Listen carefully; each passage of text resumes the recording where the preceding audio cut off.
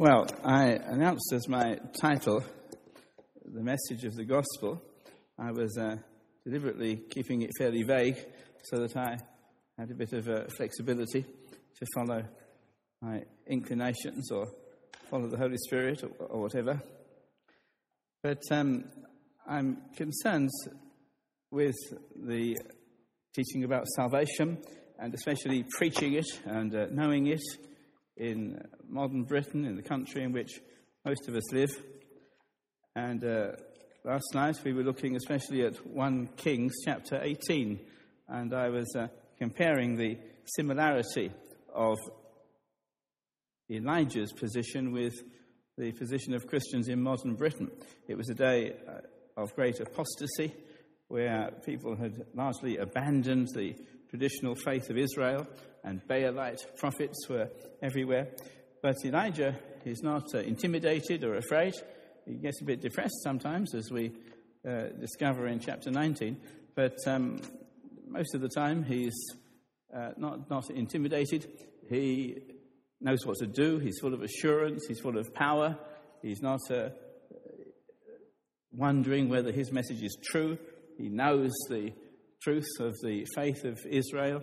He knows the promises of God concerning Jerusalem and the coming seed of David. And from an Old Testament viewpoint, he knows the gospel and he takes action. He knows that God will answer by fire. And so there's a sense of control and authority and power. And we are meant to be in that same kind of spirit of power and authority. We're not to be intimidated. It may be that the Christian faith will continue to decline in Britain. I'm not saying that a revival is down the road. I don't know that it is. And it's the Lord who's in control of history. It may well be that we'll become a small persecuted minority. That could well happen. But it really doesn't matter very much. The only thing that matters is that God has got a plan for history, and he has. We are to look at these things in a historical way. We're to look at these things in terms of the movement of the centuries, not just the little situation we find ourselves in today. And there is no doubt whatsoever that God's plan for world history is to reach all nations, and that will happen. Already a country like China is 10%. It's reckoned that 1 in 10 in China is saved. One day China might well, maybe not so very far away. Maybe China quite soon will declare itself to be a Christian country. The chances of that are quite high.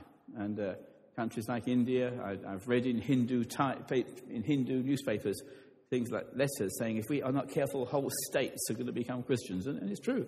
It's only Christians picking up orphans, picking up needy people. The rest of the population doesn't care. Whole villages are full of Christian orphanages. And some of the places in India where persecution is at its worst are the very places where the gospel is going forth most powerfully. And God may well have left Britain aside for a little while. Who knows? But I don't believe any country that's known the gospel is left aside forever. Once God, as it were, starts working in a nation, I don't think he ever abandons it. But our particular function, surely at the moment, is to be as strong as ever and to lay foundations for the future. That's why I was speaking on Elijah's building up the altar. Before he expects the fire to fall, there is a work of going back to the everything that the altar stood for. And you'll notice when he prays for the fire to fall, we read it's at the time of the offering of the oblation. In other words, he's honouring what's going on in Jerusalem. A few hundred miles to the south, there's Jerusalem. And there is the tabernacle and the Mosaic system. And there is the law concerning the evening sacrifice. And he waits until way back in Jerusalem, they're offering the sacrifice. And at that time, he says, may the fire fall. He's honouring Jerusalem hundreds of miles away. It's a way of saying this fire is going to fall in the name of the promises of God in connection with Jerusalem and the coming of a Saviour. And it's out of Jerusalem that the gospel will go, as happened historically. So I'm concerned with these kind of themes. But what I want to come on to now then, the way I feel the Lord is leading me, I want us to think together over these few times we have together concerning the Bible's teaching about salvation. I want to focus on the doctrine of salvation. We need to proclaim our message fearlessly, but we also need to know our message, and that's an important thing. I think very often we don't actually know our message, and all sorts of things have gone astray in the Christian church since the 19th century. The church is always being attacked. It's not that it's anything unusual. You can be quite sure that in every generation, every country, every century, the gospel will be attacked and twisted and almost lost in one way or another. It's always been true. It was true in New Testament times. Every epistle in the New Testament was written to correct something. No one was in a hurry to write the New Testament. Remember, there at Pentecost, the Spirit was poured out. Churches were full of power and the Holy Spirit. And nobody was talking about the New Testament. Jesus didn't say, to your advantage, I'll go away, and then I'll give you the New Testament. There was nothing like that in the Bible. He said, I'll go away, and then I'll send the Spirit. And they were perfectly happy with the Old Testament. They didn't feel any need of the New Testament. They said, well, all these things are written in the Scriptures. Jesus has fulfilled the Scriptures. It's come now. That's it. Jesus is the fulfillment of the Scriptures. Finish. They were not thinking of any kind of New Testament. Except that very quickly things began to be attacked by Satan. Persecution and false teaching and division and hypocrisy. All the problems that modern churches have, they're all in the New Testament church. You should never try to be superior to the New Testament church. If they had those problems, we will have them too. And then the pastors, the teachers had to deal with these things. And so that's how the New Testament was written. They would then put the teaching into writing. They would say, no, you've not quite got me right. Let me send you a letter. And the leading and the teaching of the Spirit was put into writing, and we got our New Testament. But if you think about it, all of those things are correcting something. Galatians, they're going after the Mosaic law. Colossians, they've got weird views of Jesus. In Thessalonica, they've got strange views of the second coming. All these churches are being attacked, even in New Testament times. And there's heresy, false teaching. Paul will say to the Ephesian elders, he's about to leave them, he'll say, after my departure, fierce wolves will come, not sparing the flock. And from your own selves, even to the very elders that Paul trained in Ephesus, from your own selves will come fierce wolves, not sparing the flock. So you can expect the gospel constantly to be attacked, and it gets attacked in different ways. Satan, the great enemy of the church, will attack the church in some way, until finally people, as it were, resist him, and the truth is discovered, and he attacks the church in another way. In another way, he's always shifting and moving. In medieval times, the great dominance of the church was sacramentalism. Everybody thought you were saved by the magic of being baptized or going to Mass, this kind of sacramental playing around with emblems and symbols and rituals. That was the great thing in the medieval times. Reformation went back to Scripture, but then very quickly after the movement of the Reformation, you get Germanic liberalism, and the great message of the churches is the brotherhood of man and the kingdom of God, by which they mean improving society, and you have that kind of a gospel message. At the moment, I would think in the 21st century, the great dominance all over the world is the kind of idea that God is here to make life purposeful for us, that you fulfill yourself and you have good businesses and you stay healthy and God will heal you, and it's all very much a self-fulfillment. It is not the Bible, is it? I mean, when you read the New Testament, you don't find Paul saying, well, I'm coming to help your business succeed and I want you to find fulfillment. You don't find that in Scripture. It's the current way in which the churches are wandering. So we have to know our message, and we'll often find ourselves in a bit of a minority. That's all right, don't worry about that, but we have to find our message. So that's my concern at the moment. Do we know our message? Do we know the message of salvation? Well, I'd like you to turn with me to Ephesians chapter 2, and I want to read for the moment the verses in Hebrews chapter 2, verse 4 to the end of the section, which is verse 10. Ephesians chapter 2, verses 4 to 10, where Paul is writing this letter to the Ephesians, and it's in the situation where there's a lot of Jews and Gentiles in Ephesus, and Paul is wanting to expound the purpose of God, this great, amazing purpose of God in which he brings Jews and Gentiles together in one body, and Gentiles become fellow citizens of the saints. He wants them to know the greatness of salvation, the power of God. And it's in that context he speaks of what a great thing God has done in saving us. He says, you were dead in trespasses and sins, but God, and he brings in the message of salvation in verse 4. But God, he says, Ephesians chapter 2, verse 4. But God, being rich in mercy, because of the great love with which he loved us, even when we were dead in our trespasses, he made us alive together with Christ. By grace you have been saved. And he raised us up with him and seated us with him in the heavenly places in Christ Jesus, so that in the coming ages he might show the immeasurable riches of his grace in kindness towards us in Christ Jesus. And then there comes these famous and wonderful verses. For by grace you have been saved through faith.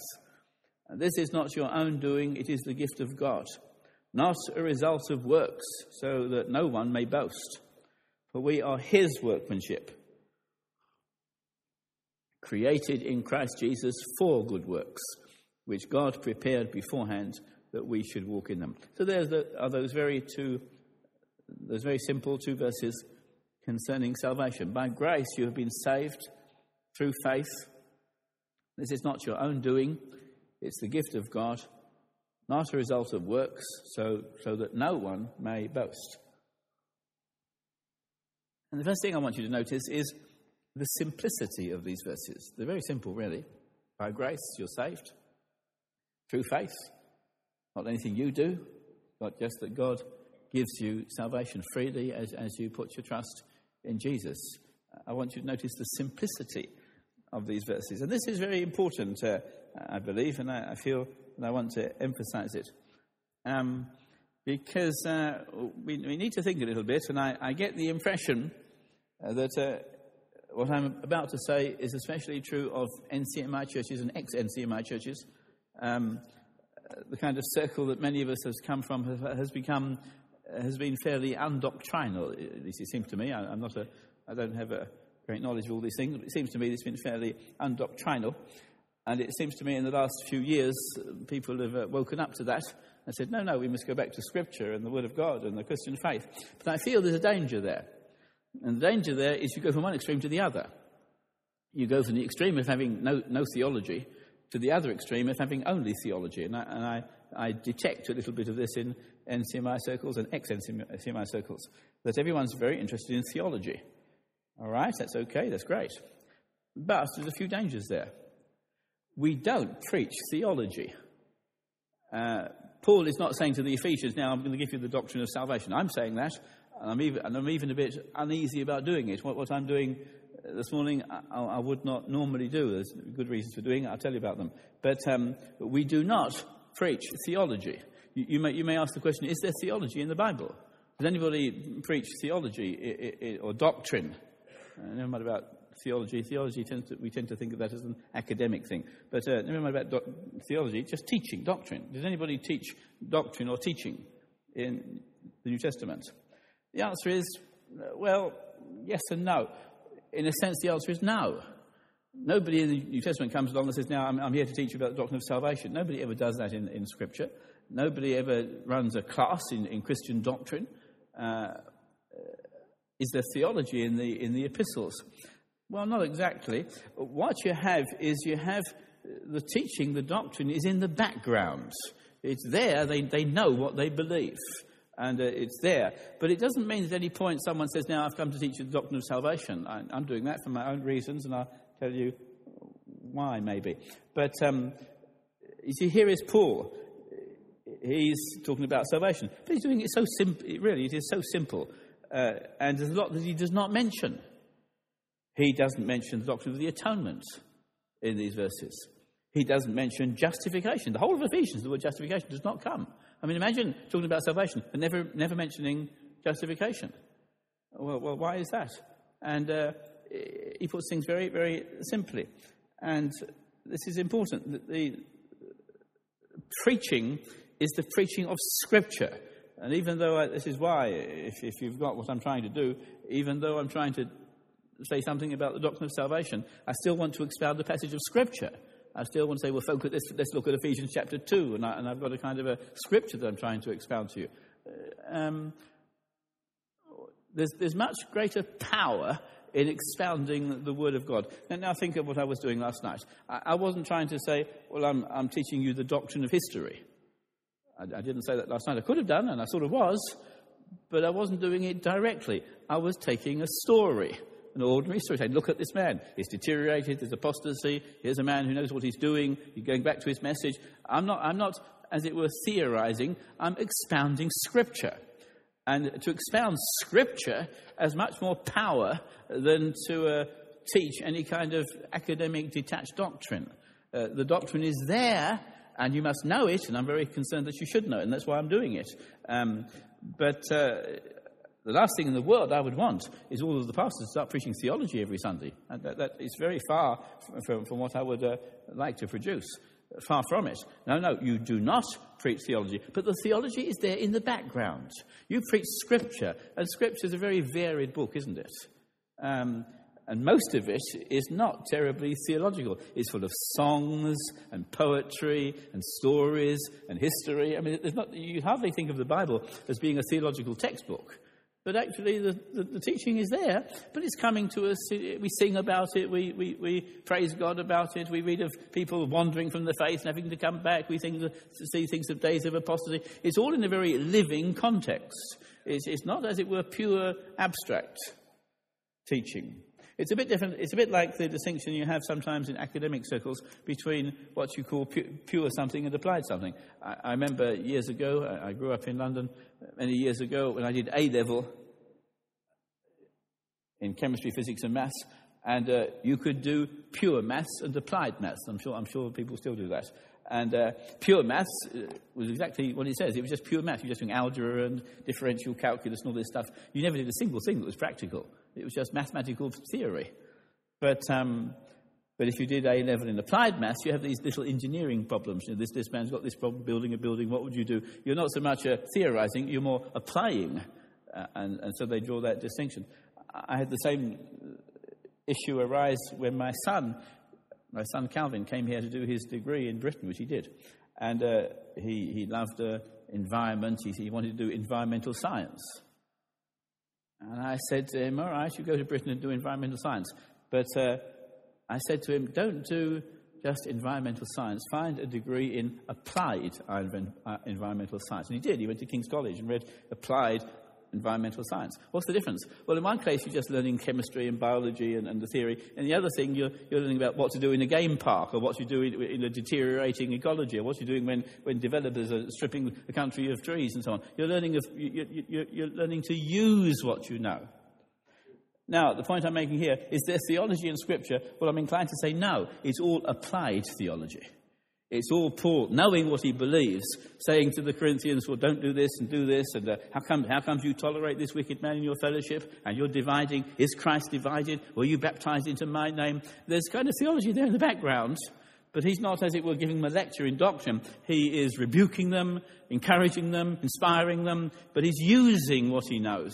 It's all applied teaching, applied doctrine. So although we ought to know what we believe, and I'm trying to help you, and we're trying to help each other in knowing what we believe, yet you don't preach pure theory, and I would not like you to do that. And I detect a little bit of it in NCMI and ex-NCMI circles, that we're concerned about, can we lose our salvation? Do we believe in justification, atonement? And we're studying all these kind of topics. Well, it's okay, and it's good to be able to do that, but it's not powerful in terms of ministry. In terms of ministry, you're not sort of lecturing in theology. You are proclaiming, you are preaching. You're telling people they were sinners. Look at this passage here. Let me read it again. You were dead. That's not the kind of thing you say in some university class, is it? All you people, you were just dead. You were wandering around in sins. You were following the devil. I mean, this is not lecturing theology. This is talking to people about where they were and what happened to them in their lives. You were just following the prince of the power of the air. You were just living in the passions of... We were all, me too, Paul the Apostle, we were all living in the passions of our flesh. We were carrying out what our bodies made us want to do, and our minds. We were, by nature, children of wrath. This is not the kind of thing you get in a university course in theology, is it? But God, being rich in mercy, because of the great love with which he loved us. Can you tell the difference between theology and preaching? This is not theology, this is preaching. This is applying the message to these people. And that's what the Bible does. You say, is there theology there? Well, yes, after a fashion there is, but it's the kind of skeleton. Every one of us here today has a skeleton. If you didn't have a skeleton, you'd be a kind of blob of jelly. You'd be all just a pool of jelly on the chair. But I can't see anyone's skeleton. And if I could see your skeleton, you would be dead. You only see the skeletons of people who are dead. But the skeleton is necessary. Your backbone, you've got no structure, you can't do anything. Your skeleton is vital. You can't see it. It's there inside of you. It's holding you together, holding you upright, giving you a sense of ability and power. Now, theology is the skeleton. It's there hidden. It's the backbone and the structure behind the scene. But you don't preach it. And when you're preaching, you preach Scripture. You preach the Word of God. Your teaching makes you not make mistakes in preaching the Word of God. It's a kind of principle in preaching Scripture, that you don't make Scripture say something which because of your entire doctrine you know is not true. You don't expound one bit of Scripture that contradicts what you know as a totality. So your doctrine keeps you, as it were, on the straight and narrow path. It keeps you where you ought to be going, stops you wandering off into false teaching, and helps you, gives you a kind of context in which to expound Scripture. But when you come to Scripture, you just preach the passage, you are totality. They're different altogether. When God is moving, it's powerful, it stirs you, it moves you. But it's not sentimentality. I remember preaching in a certain church once, and there's a daughter church of Nairobi Baptist Church, where I was once pastor, had a sort of offshoot, and I was back in my old circle of churches, and it was called such and such community church. These kind of churches often have the word community in it. Such and such community church. I hope you don't call yourselves a community church. Otherwise I'll be insulting you. But you get these churches that really want community. And we want to be a good fellowship. Churches that have got that kind of ethos are often very sentimental. And this church was like that. So some lady was leading. I have no objection to ladies leading, but she was doing it in a very sentimental way. So nice to see you here today. The sun is shining. Now the children are going to sing for us. It was all so sweet that it was sort of sickly sweet. But they'd given me a passage to preach on. They were a church without a pastor, so they were choosing certain passages and asking people to preach on them to keep a continuity in the church. And they'd given me a passage to preach on, and I said I would. And it was John chapter 8. But the passage they had given me to preach on was Jesus in John 8, where he says to the Jews, "You are of your father the devil, and you're trying to kill me." It was very sort of confrontational. But the service was so sort of sweet and sickly and nice. And I was really struggling. I mean, they were sort of really putting me off my stroke, as it were. So I finally thought, now, should I say anything about it? Should I do anything, or should I just leave it? I didn't know what to do. But finally, I decided I'd try and deal with it. So I said to them, haven't you noticed today the way in which every single thing that we're doing today is contradicting the passage you've given me? You're all being so friendly and nice and sweet, and the children are singing, and you're sort of being so nice to visitors and all that. But then the passage you give me is, you are of your father, the devil. And here's Jesus confronting people, challenging them, telling them they're under the power of the devil. Only the truth can set you free, and you're never going to be free unless you submit to me. Only if you continue in the truth are you my disciples. Everything is manly and strong and confrontational. I said everything in the passage is contradicting every single thing we've done here this morning. And I denounced them in a friendly sort of way. Then I preached the passage. And but you see, you get churches like they're so keen to sort of welcome visitors and sort of be friendly. There's no kind of incisiveness about it. There's no clear message. When you've got a clear message, you're saying that some things are wrong and some things are right. You're not playing with sentiment and being sweet and nice to everybody. And in this particular church, I will tell you what happened. They came to me afterwards. They would never heard anything quite like that, they said to me. And they said, we have decided what to do about it, and we're calling an elders meeting now. And if you will stay around for half an hour, we'll tell you what we think of it. So I sat around for a whole hour chewing my fingernails, wondering what on earth they were going to say to me. But and half an hour later, they said, yeah, we think you're right, and we're going to sort of do what we can. But we mustn't let churches become sentimental. The Bible's not a sentimental book. It's an emotional book, but there's a difference between emotion and sentiment. There are people who weep, people who call upon God, they move, they're ecstatic, they dance, they shout. It's an emotional book, but it's not a sentimental book, not where you play with your emotions and get sweet, nice feelings. There's nothing sentimental about Scripture. And the point I'm making is you must have backbone, you must have a skeleton, you must have things that you know, and there's nothing sentimental about it. If anyone is moved, they're not moved because you're playing with their feelings or because there's nice sweet songs being sung. They are moved at the truth, they're moved at what's happening to them, they're moved because they're convicted of sin or they're full of joy and assurance. The joy is coming out of the message. It's not just playing with feelings and sentiments. So anyway, I'm trying to convince you that although I'm trying to do a bit of theology with you, I'm only trying to give you a kind of backbone and a structure. I wouldn't want you to be all going out preaching the theology. No, you preach the Word of God. You preach Scripture, passage by passage by passage. You preach Scripture. And you do your theological teaching via the Scripture. People, they grow, they come to a kind of doctrinal understanding. Congregations grow in their understanding, but they do it slowly and steadily as passage by passage by passage is making the same points, and they come to have a clear faith, and so on. The only time when there might be exception is when you have a lot to do in a short time, which is why I'm doing it. I might spend a year preaching on Ephesians. In fact, I have. Dr. Lloyd Jones at Westminster Chapel spent 8 years preaching on Ephesians. Every Sunday for 8 years. But you take your time and you go through Scriptures. But the only time you do with something theological is when you have a meeting like this one, you want to put everything together all in one go. And for reasons of time and getting everything covered in an hour or so, well, then you might be a little bit more theological. But on the whole, you don't do that. On the whole, you do it through the regular preaching and teaching of the Word of God and so on. So I'm still making the point that these things are I'll put very simple, and when you read biblical passages where somebody's being helped to salvation, it's always that way. Think of Jesus talking to Nicodemus. Here's Nicodemus, and he's sort of got a kind of faith in Jesus. He believes that Jesus is a good guy, that he believes in these miracles, but he's not actually saved. And so he comes, well, you must be a teacher sent from God, and he's going to ask Jesus some question, but he never gets to his question. Jesus interrupts him. Nicodemus, you must be born again. Unless you're born again, you're never going to see the kingdom of God. He says one thing. He doesn't say, well, let's sit down and we'll discuss the doctrine of salvation. No, he doesn't do that.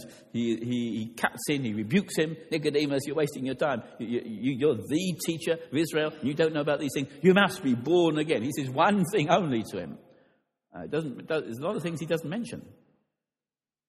And then when Nicodemus finally is sort of willing to listen a bit and says, well, how can this be? Then he starts speaking about the cross.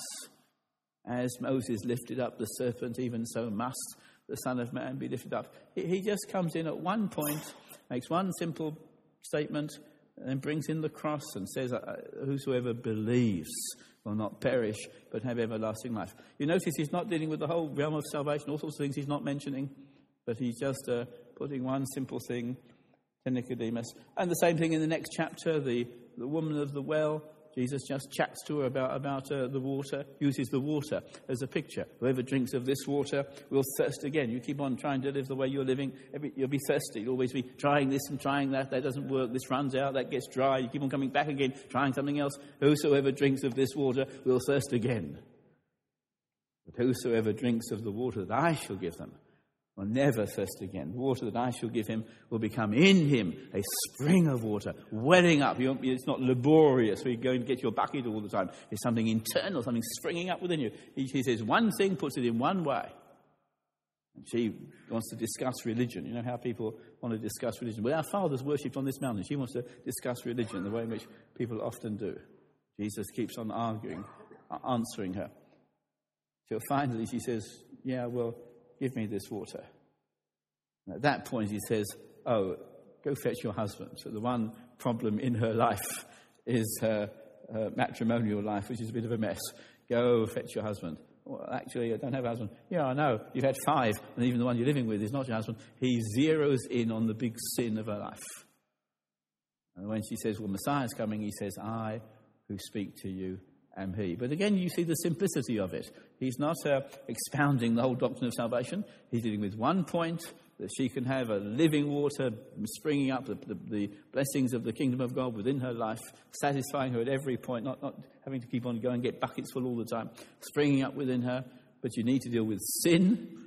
You can't even get it unless you face the fact of sin, and you need to know who Jesus is. I who speak to you am he. That's all it is. It's very simple.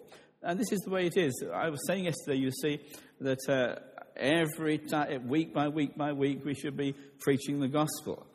And I tried to not let you misunderstand that. I don't mean always preaching the same message. I don't mean calling people forward every single Sunday. I'm not talking about some kind of boring routine which you always do. I don't mean that. I mean, in every passage of Scripture, from this angle and this angle and this angle and this angle, week by week, immense variety. You never repeat. You go on for years without ever repeating yourself. From 1,000 angles, you're always coming to the centralities of the gospel. Maybe one little thing at a time. But each time there's power. There's a focusing on something which will save people. And that's what I meant by regularly and constantly preaching the gospel. So you don't preach theology. And then think of the other examples. Think of Jesus saying, come unto me, all you that labour and are heavy laden, I will give you rest. Again, it's very simple. Think of Paul's words to the Philippian jailer, what must I do to be saved? He does say, well, I wrote Romans a few weeks ago, let me give you a copy and you work through it. He doesn't do anything like that. He doesn't even tell the man to repent. He says one thing, believe on the Lord Jesus Christ and you'll be saved. He only speaks of one little central thing. So you don't preach theology. Theology is the backbone. In the New Testament, theology is there, but it's sort of applied. However, it is good to go into the further ramifications of salvation. It begins very simply, and I'll try to deal with its big things in a moment. But you do eventually get into the entire teaching concerning salvation in the Scriptures. Now, why should you do that? Well, you don't do it initially. You don't have to give somebody a theological course to help them get saved. But eventually, you do want to see the whole richness and wealth and scope of salvation. And think of this letter to the Ephesians. Paul is wanting them to see the height and the depth and the length and the breadth. He uses those phrases. And he says, I want you to know, I'm praying for you.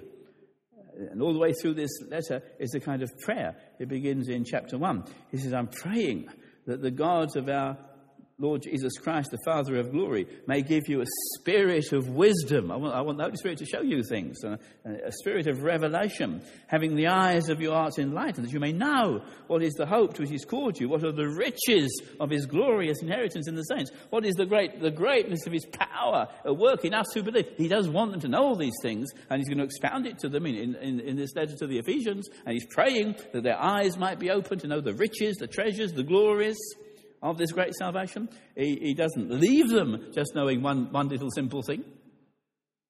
You see, people can be saved very simply. You don't need a massive series of lectures to get saved.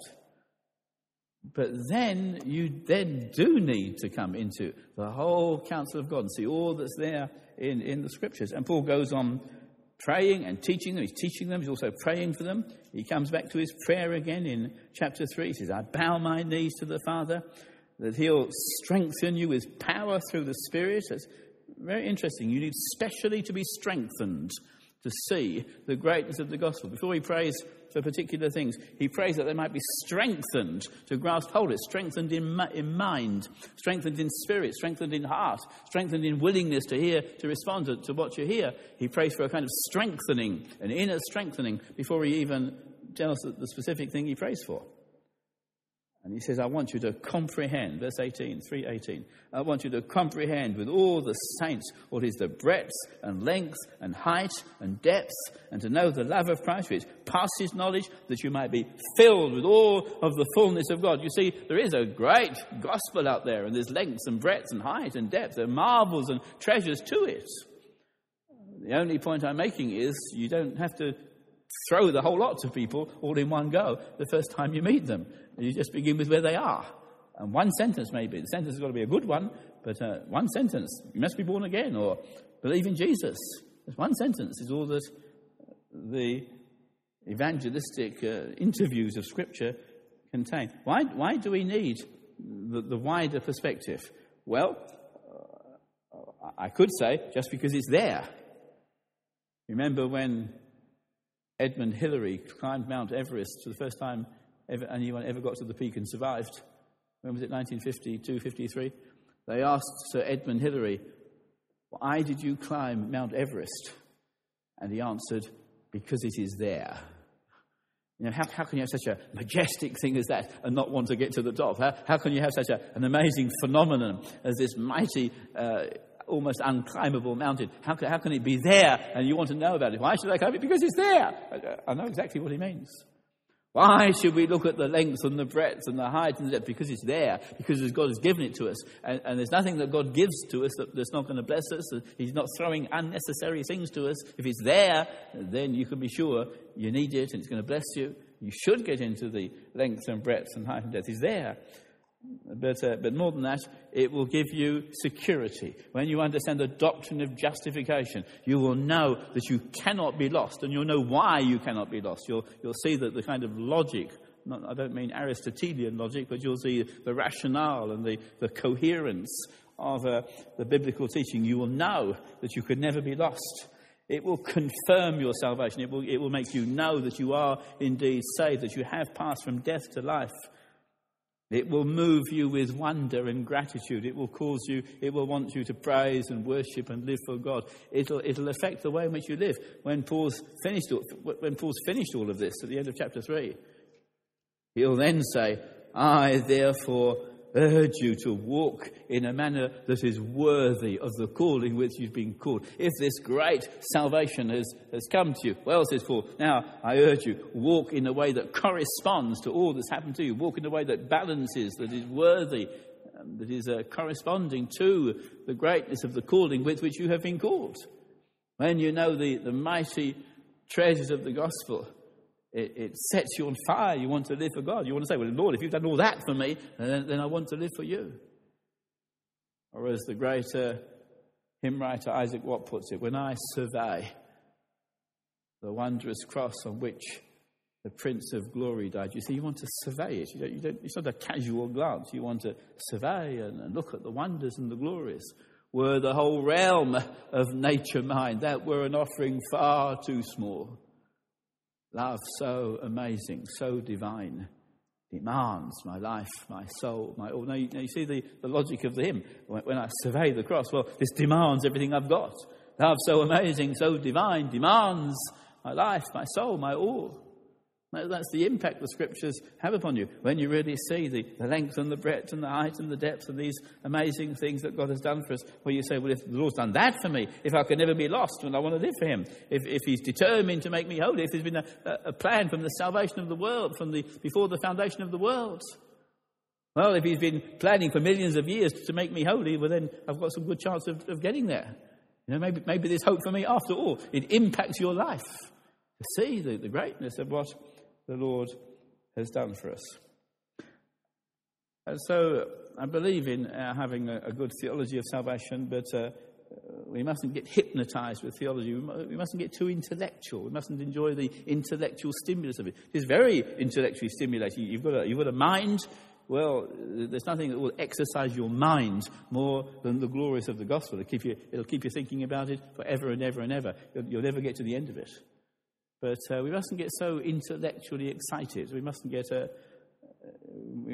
of it as if we were studying Shakespeare or doing a clever crossword puzzle in the Times. It's not just an intellectual game. It is something that is to impact our lives. And I also think that means then if all that I've said is true, I believe that means we should take some care in the way in which we lay out our teaching.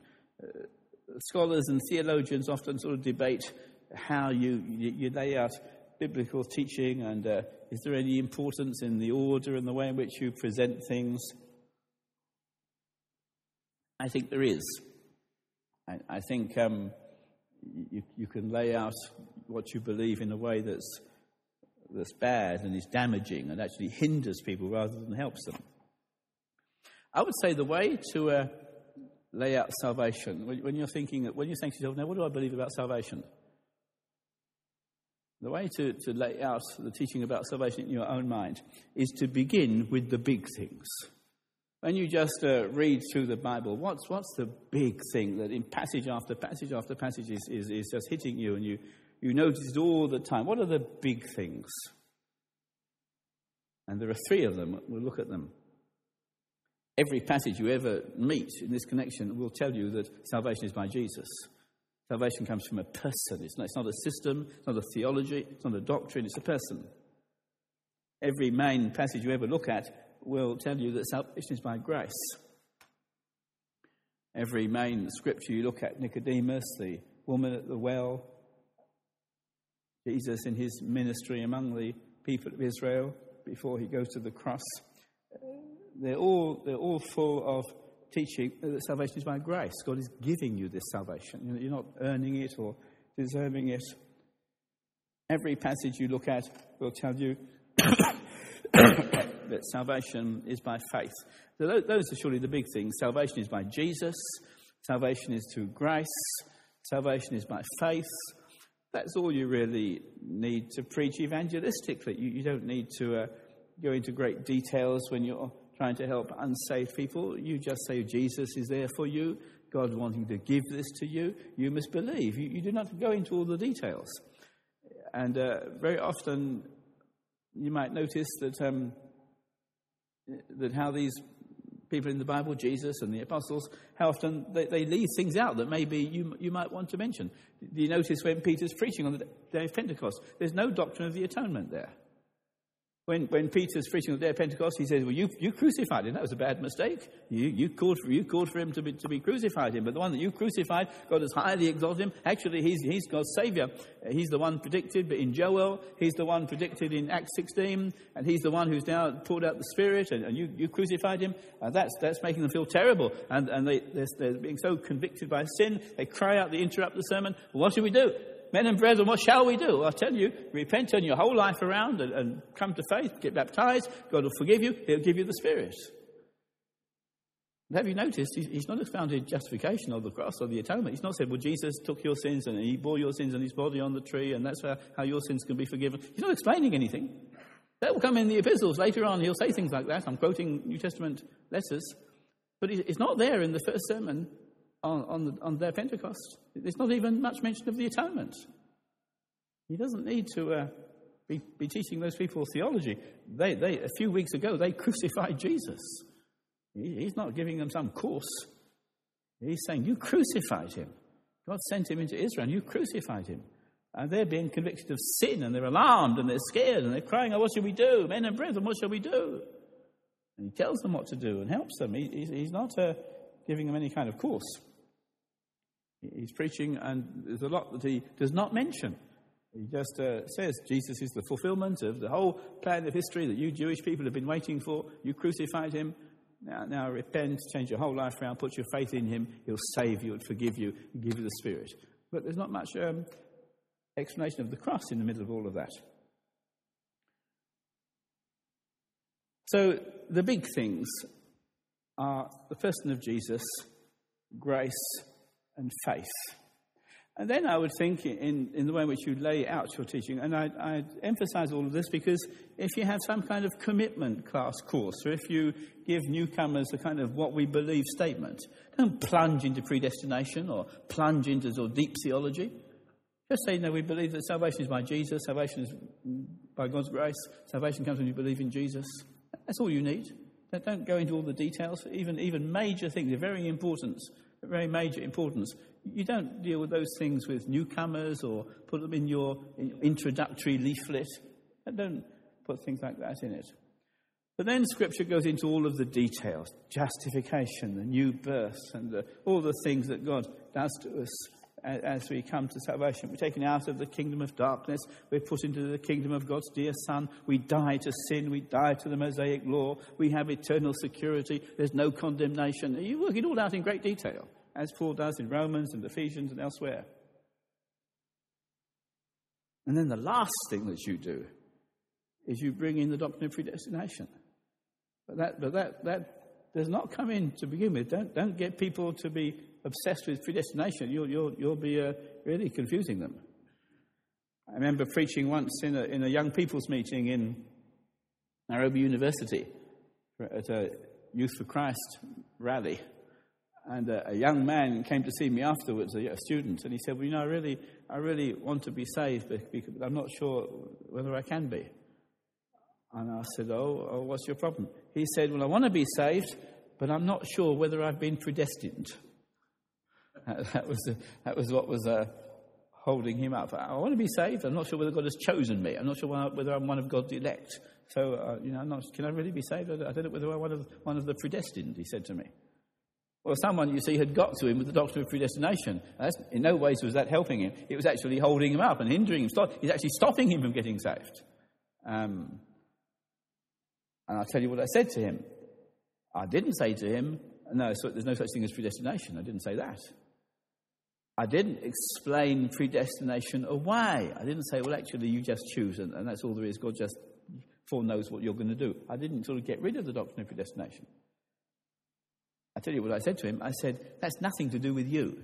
You. That's one of the advanced things. A couple of years later, we might talk to you about that. At the moment, that's not what God's saying to you. At the moment, God is saying, Jesus died for you upon the cross. Repent and believe. Turn from your sin and put your faith in Jesus. That's all you need to bother about. You can get into the advanced things a few years later. This is not for you. When you go to school, you learn your times table. 2 2s are 4, 3 2s are 6, and 4 2s are 8. What's 5 2s? Used to be 10 when I went to school. But you don't go into differential calculus or algebra. You just begin with your elementary 2 or 3 times table. And I said, you're in the baby school. You're in the baby class. Don't try to be in the upper echelons of theology. All you need to know is you're a sinner. Jesus died for you. Believe on Jesus. Get saved tonight. Come back to predestination in about 3 years' time. And he came to faith that night. Sometimes you have to get rid of these things in order to be simple.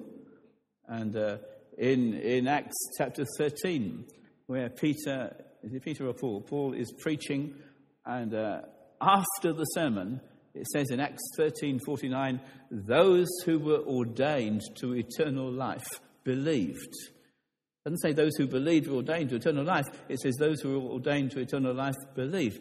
But I want you to notice that is after the sermon, not in the sermon. In the sermon is absolutely nothing like that at all. It is, you crucified Jesus, repent and believe, and if you Jews won't believe, we'll go to the Gentiles, you must submit, and some people believe. And the comment on the sermon is, those who are ordained to eternal life believed. It's not in the sermon, it's a comment after the sermon, looking back on it from the viewpoint of the readers of the book of Acts.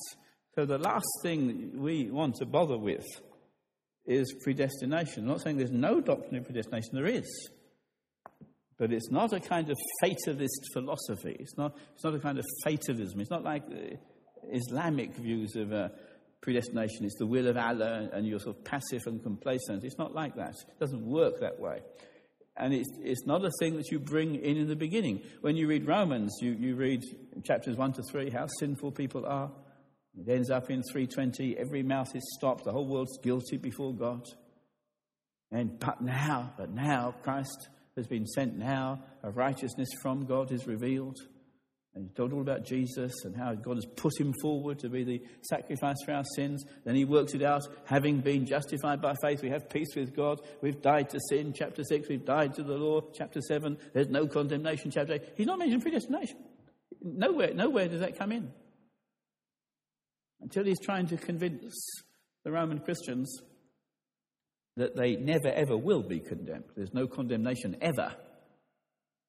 And he'll say, the law's been dealt with, verses 1 to 4. The flesh is dealt with, verses 5 to 13. that we're given the Spirit of adoption in whom we call cry, Abba, Father. These sufferings don't have to worry us. There's a day of glory coming which will far outweigh any suffering. If we're weak, the Spirit helps us to pray. And then his last argument, the very, very last thing he ever says in this particular section is, and those whom he foreordained he called, and those whom he called he justified, and those whom he justified he glorified, and no one falls out along the way. And he's finished. The last thing he ever says. Next verse says, what then shall we say to these things? He's finished now. Now, what do you think about this? If God is for us, who can be against us? He who spared not his own son, he's now pressing his message upon the people, as any good preacher should do. He's finished, but if you're a good preacher, you haven't finished when you're finished. Even when you're finished, you don't just say, no, let's leave it there, we'll come back next week. No, you press it upon people. What then shall we say to these things? If God is for us. You see, he's now pressing the message upon his readers. But the last thing he ever mentioned was predestination. It comes in just at the end for us to know that our salvation is part of a great, massive plan. And because it's part of a great, massive plan, it cannot fail. We cannot be lost. History will reach all nations. Every nation will be brought to Jesus. Even Israel will come in the fullness of the Gentiles. Even Israel will turn. And so all Israel will be saved. Romans 11:26. Paul's got a massive view of the plan of salvation. And we have some part in it. It's not that we made some little decision. It's that God took hold of us and brings us into his plan and calls us and says, I'm bringing you to glory. It's a massive drive of God's royal power behind our salvation. And when you see it, when you see this whole plan of salvation, you are totally sure that it cannot fail. But that's not the first sentence, that's the last sentence. And in the history of theology, it's interesting to see how the history of theology goes in this connection. All the greatest men of God have always believed this. People like Augustine. Who's the greatest figure in the early church? Augustine. Well, he believed all of this. He believed in the gospel message. He didn't know everything, but he knew a lot. And then the reformers, Luther, Calvin in Germany and Switzerland, Cranmer, Latimer Ridley here in Britain. These men all believed in this gospel of grace. Read the 17th article of the Church of England, the most perfect statement of predestination ever been written. A superb statement. All these early reformers, they all believed that. Whitfield, all the greater revivalists or revival preachers of the 18th century, Spurgeon, all the great missionaries, they all believe this. But sometimes it decays, and the great John, this kind of teaching is often associated with Calvin, John Calvin. People call it Calvinism. It's not Calvin, it's just the gospel. But because he was the great writer and the senior leader in the 16th century, people call it Calvinism. But it's not really Calvinism, it's just the gospel. But when you read Calvin's Institutes, again, it's not full of predestination. Calvin hardly mentions it. What is true of Romans is true of Calvin's Institutes. You read book 1, it's in 4 books. You read book 1, nothing about predestination there. Book 2, still nothing about predestination. Book 3, still not very much. And then finally, he'll bring it in towards the end somewhere, and it's to give you assurance. It's to make you know this plan of God is in the context of a great plan. It sort of comes in about 3/4 of the way through the Institutes of Calvin's great work. But then Calvin's successor in Geneva, in the Geneva Academy, the great centre of Protestantism and of the preaching of the gospel in the 16th century Europe, Calvin's successor in the Geneva Academy was a guy by the name of Theodore Beza, B-E-Z-A. You read Beza's theology, predestination is in chapter 1. It's a kind of fatalist philosophy. God's ordained this, and he's just working out this kind of fatalistic plan. He makes predestination fill the whole book. It's a kind of determinist philosophy. Well, you see, that's the one thing that Calvin and the New Testament does not do. It does not fill the whole Bible with sort of fatalism. And Paul can move from Romans chapter 9, where he says it's not of man that wills or man that runs. It's of God who has mercy. It's not our big efforts. We don't save ourselves. It's of God. But in the next chapter, he can say, I'm praying for you Jews. Romans chapter 10. How shall they hear unless a preacher said to them? He's not fatalist. He's saying, no, there must be praying, there must be preaching, there must be a message. If you confess with your lips, if you believe in your heart. This is not fatalism. He moves from Romans 9 to Romans 10.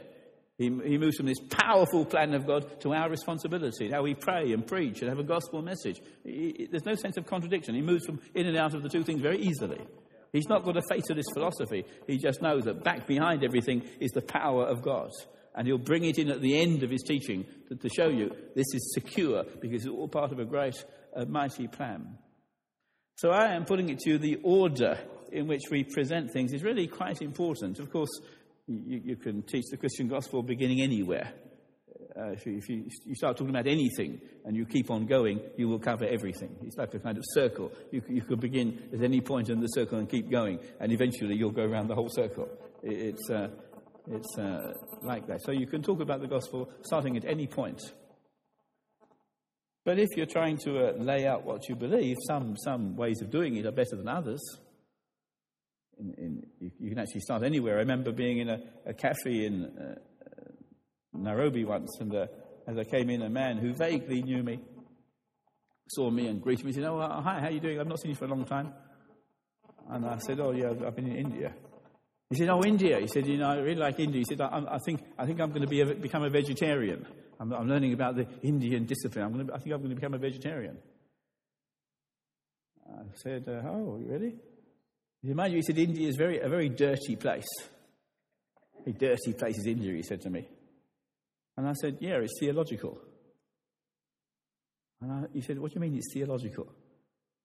I said, "Well, if you believe some cow is God, you're not going to be very hygienic in how you keep your cows. If you're sort of worshipping the creature, you're not going to be, it's going to sort of affect the way in which cows wander all over the place. And if you believe in reincarnation, and some sort of ant might be your aunt, reincarnated, you better not squash the ant, it might be your aunt. I mean, these things are all theological. What you believe about life is going to affect what you worship. Now, even how you treat animals and ants because of what you believe." And we got talking, and we talked for an hour. And beginning with ants and dirt in India, we covered everything. You see, you just keep going. Yeah, but there's a God out there, and the question is, do you believe in his creation? And actually, you're in trouble because you've sinned against him. You keep going, you'll go around the whole circle sooner or later. You can begin anywhere. This is where you should preach. Your next-door neighbour starts talking about the election. All these politicians, "Oh, yeah, everybody's a sinner." And you're there. You're off on the Christian gospel. And you keep going. And you just go around the circle. Eventually, you will cover everything. You can begin anywhere. That's how you evangelize. Wherever people are, you start where they are. If they know nothing, that's all right. You start with where they are. Sometimes I preach in India, in places where they've never heard the gospel ever in their lives. So they wouldn't even know what the word Jesus means. You have to assume nothing. There's one God. There's one God. He made everything. He made that cow. He made the sun. He made you. He made those trees. He made everything. There's one God. That one God has a son. He doesn't have an aunt or an uncle or a cousin or a brother or a sister. But he does have one son. He doesn't have two sons or three sons. He has one son. And he came into the world and became a man, and they call him Jesus. You just go you assume nothing. And you can do it with anybody anywhere. No matter where they are, you start with where they are. And you just comment on something they've just said to you, and you keep going. You go around the whole circle. Eventually, you're giving them a kind of glimpse of the whole of salvation, and you're sharing the gospel message, as long as they keep listening. And then you leave it with them. And this particular conversation, I'm about to stop now, this particular conversation, I said, well, we've talked for an hour. There's a big difference I can see there's a big difference between you and me. You're searching and I'm not. You're searching. You'll be a vegetarian, you go to India and you'll think, I'm not searching, I've given up searching. He said, what do you mean? We went to sort of search for the answers of life. I said, no, I'm not searching. You're searching, I'm not searching anymore. And he kept on sort of arguing with me that we should be searching for an answer of life.